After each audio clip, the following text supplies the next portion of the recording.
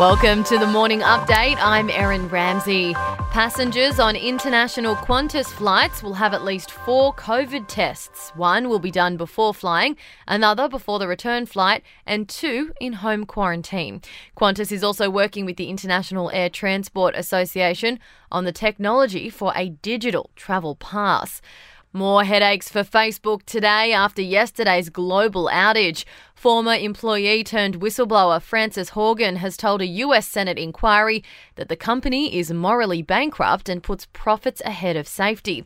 She's now calling for government intervention. The choices being made inside of Facebook are disastrous for our children, for our public safety, for our privacy, and for our democracy. And that is why we must demand Facebook make changes. New South Wales will find out today who will become the new Deputy Premier. Paul Toole is the favourite to win a National Party leadership ballot following the resignation of John Barilaro.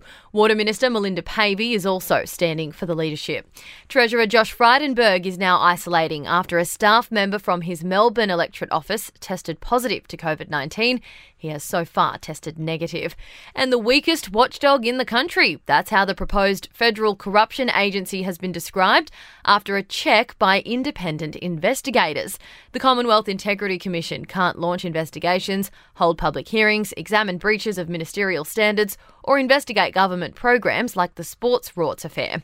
To sport now, and Football Australia is forming an independent investigation now into the treatment of female athletes after bombshell allegations by Matilda star Lisa De Vanna. She claims she suffered sexual harassment, grooming and bullying from senior players.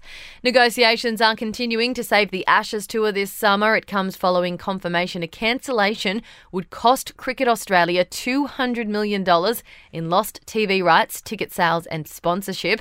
And in rugby, Wallabies coach Dave Rennie will name his squad this week for the spring tour of Japan and Europe.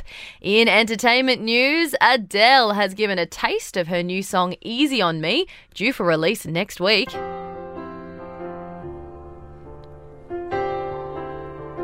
A 21-second video clip of the song's been posted online, showing the singer driving in a car with sheet music flying out the back window. And the first trailer's been released for the upcoming Game of Thrones prequel series, House of Dragon. It shows The Crown and Doctor Who actor Matt Smith as Daemon Targaryen. The show's due for release next year.